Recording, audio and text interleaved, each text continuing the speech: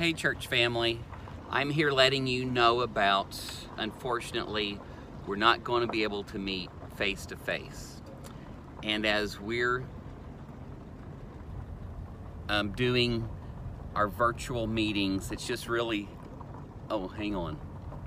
There's a policeman behind me, I better pull over. I wonder who he's after. I'll let him go on by. Oh, he's not going on by. Well, that's weird. I wonder why he's stopping me. I hope he doesn't ask for my license and registration. I don't know where it's at. I need your license and registration, please. Chris, is that you? It is, actually. What are you doing out tonight? Oh, you know, stopping people with on their phones and no headlights. Oh, is that wrong? Yeah, well, you're not supposed to be on your phone, Randy. Since when? Since July. I did not know.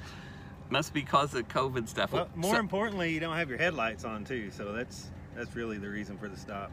Oh, well, I'm so sorry. So, well, thanks for letting me know that. Are you recording me? Yes. Okay. I was sending a message to the church about us having to meet or not meet face to face. Gotcha. So, well. So, do you have your license and registration?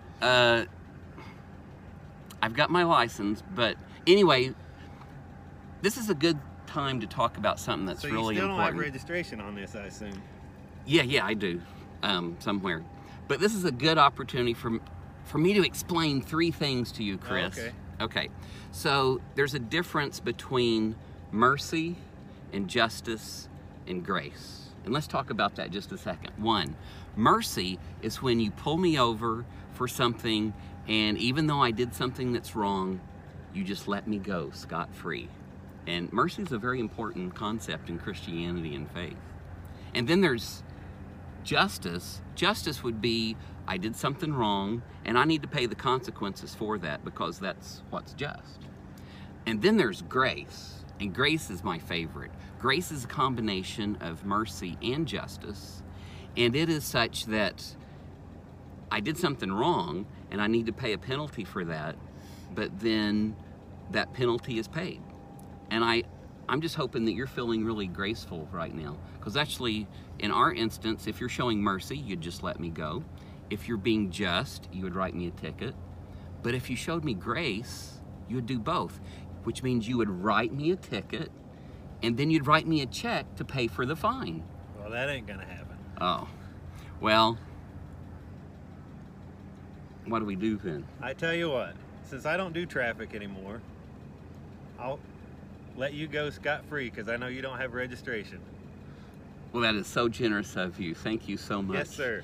Take care. You have a good evening. You too. Bye. Whew, that was a close one. Good thing I knew him.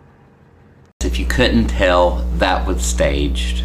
I couldn't keep from grinning a little bit the whole time, and Chris as well. It was very difficult for him to not laugh. But I wanted to do an illustration to point out incredible biblical principles of mercy and justice and grace, and especially grace. You see, grace is an incredible gift that God has available to us. But to truly appreciate the wonderful gift that grace is, we first need to really understand sin, to understand our own blackness of the depth inside of where we're selfish and rebelling against God and putting ourselves in first place in our lives. And when we truly understand that, then only can we really appreciate the grace that God is giving us. I want to look deeply into a story in Jeremiah chapter 36. And setting the stage here, the people have continued generation after generation to rebel against the covenant that God had laid out for them. The people have continually, slowly and sometimes quickly, just rebelled against God in very powerful ways. And here the people have actually begun worshiping other gods, pagan gods who exist around them, and then also they have worshipped at temples that actually the kings have created to the other gods. And part of the worship isn't just that they're doing other religions. These other pagan religions have involved sometimes human sacrifices and other really horrible things. And so this is so making God sad, angry, frustrated, and he wants the people to come back to the covenant that he provided for them, and that he was holding up his end of the deal, but the people were rejecting him. And so God is giving them once again another chance through the words of Jeremiah.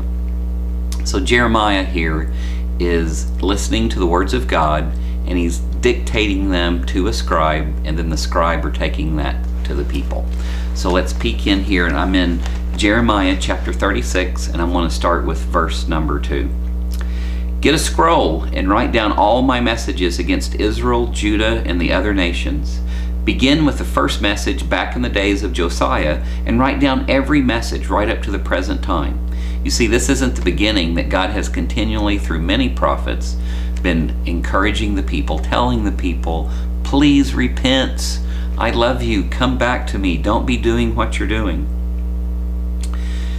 So perhaps the people of Judah will repent when they hear all the terrible things that I have planned for them, and then I'll be able to forgive their sins and wrongdoings. And it's important that we know what the word repent is.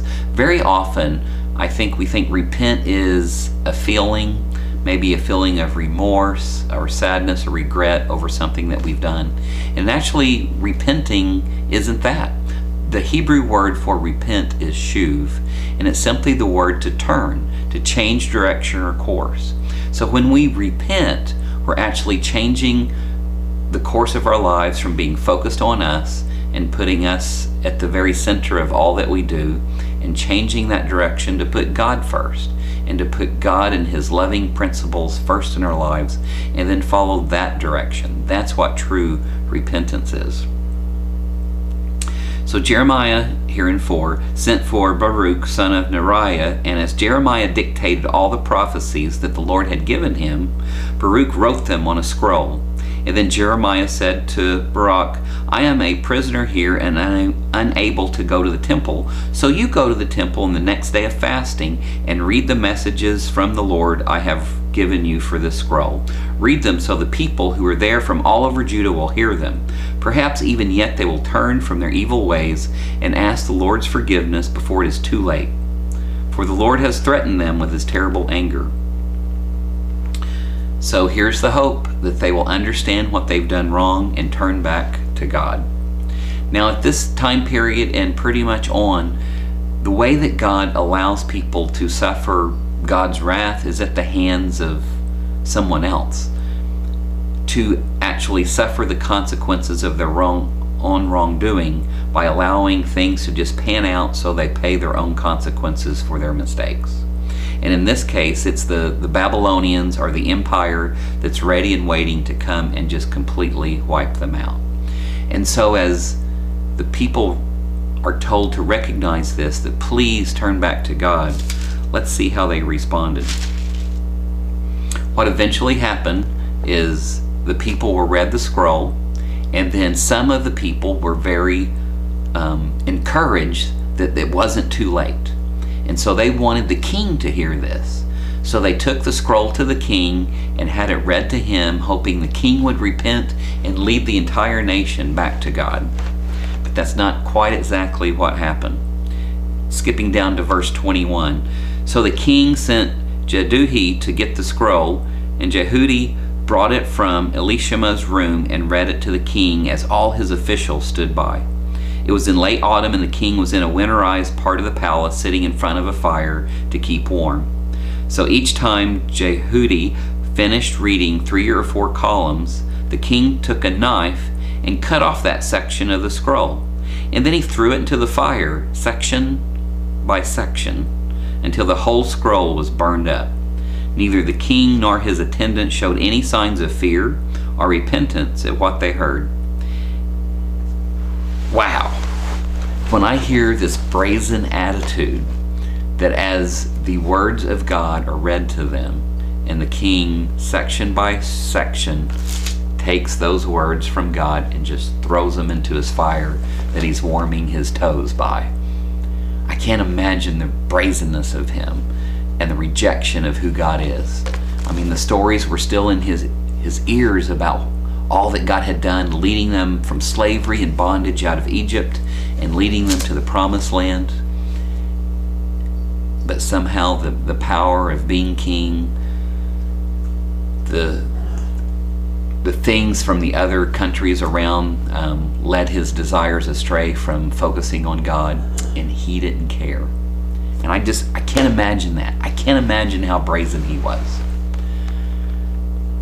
But then when I take a moment and I recognize my own life, and I recognize my own selfishness, and the many times where I recognize I don't put God first, to be honest, if I'm not doing what God is wanting me to do, the last thing I want is someone coming to me and telling that I'm messing up. I don't want to hear those words. I want to just keep doing what I'm doing, keep on trucking with whatever I'm doing in my life, and I don't want to hear that if I'm messing up, I don't want someone telling me that. But then as I continue to reflect and think that that's not the kind of heart that God wants. God wants a humble heart who recognizes sin for sin, who recognizes that when we do mess up, God is always there with open arms, ready for us to repent and turn back to Him. And that's what God is asking of us now, is to take a moment and pause and not be like this king, but to be a person of a humble spirit. If we take a moment and just reflect on our lives of the things that we block out sometimes of where we're incredibly wrong in what we do, if we allow the Holy Spirit to speak to us about where we're really messing up, I think we might be surprised that in all of us we can find black areas of our heart that we need to repent of and turn back to God. As my own self, as I look at what do I do for entertainment? What do I watch on television? Television and movies have gotten a lot worse since I was a kid. Have I allowed myself to just slowly let sin creep into my life as what I watch on television? It's a good question. Is that true for you as well? You see, Jesus taught us that sin isn't simply something that we go out and do. Sin starts in our hearts. Jesus points out that yes, it's wrong to commit adultery, but even lusting after someone else is the same as committing adultery. You see, and when we think about coveting other things, we don't have to do an action, that's in the heart. So many times the things that we do, it begins right here in our mind and in our heart where we're rebelling against God. So what I want to encourage us to do is just take inventory of our own lives and think about a couple questions. I want to encourage you to think about two questions as we prepare our hearts for what God has. One is, how in my life have I been selfish? What have I been doing that puts me first and God second? A second question is, what is at risk if I do not repent? If I do not turn from the direction I'm going, what's the risk? What's at stake? Take a few minutes and discuss with the people that you're around, your family or your friends, or if you're by yourself, just think on these things for the next few moments and allow yourself to listen to the Holy Spirit talking to you about where you're at and changes that need to be made in your life. Let's pray. God, as we recognize your majesty and your power and your holiness, we thank you that despite our sin, your love is more powerful than anything. And we recognize that your love has so much more capacity. Your grace has so much more capacity than any sin that we have ever committed. That God, as we turn to you, as we repent, that you welcome us with open arms and bring that rich gift of grace to us. God, we thank you for the new covenant that you have given us, that you have given us a covenant that can be written on our hearts. Thank you for that. In Jesus' precious name we pray. Amen.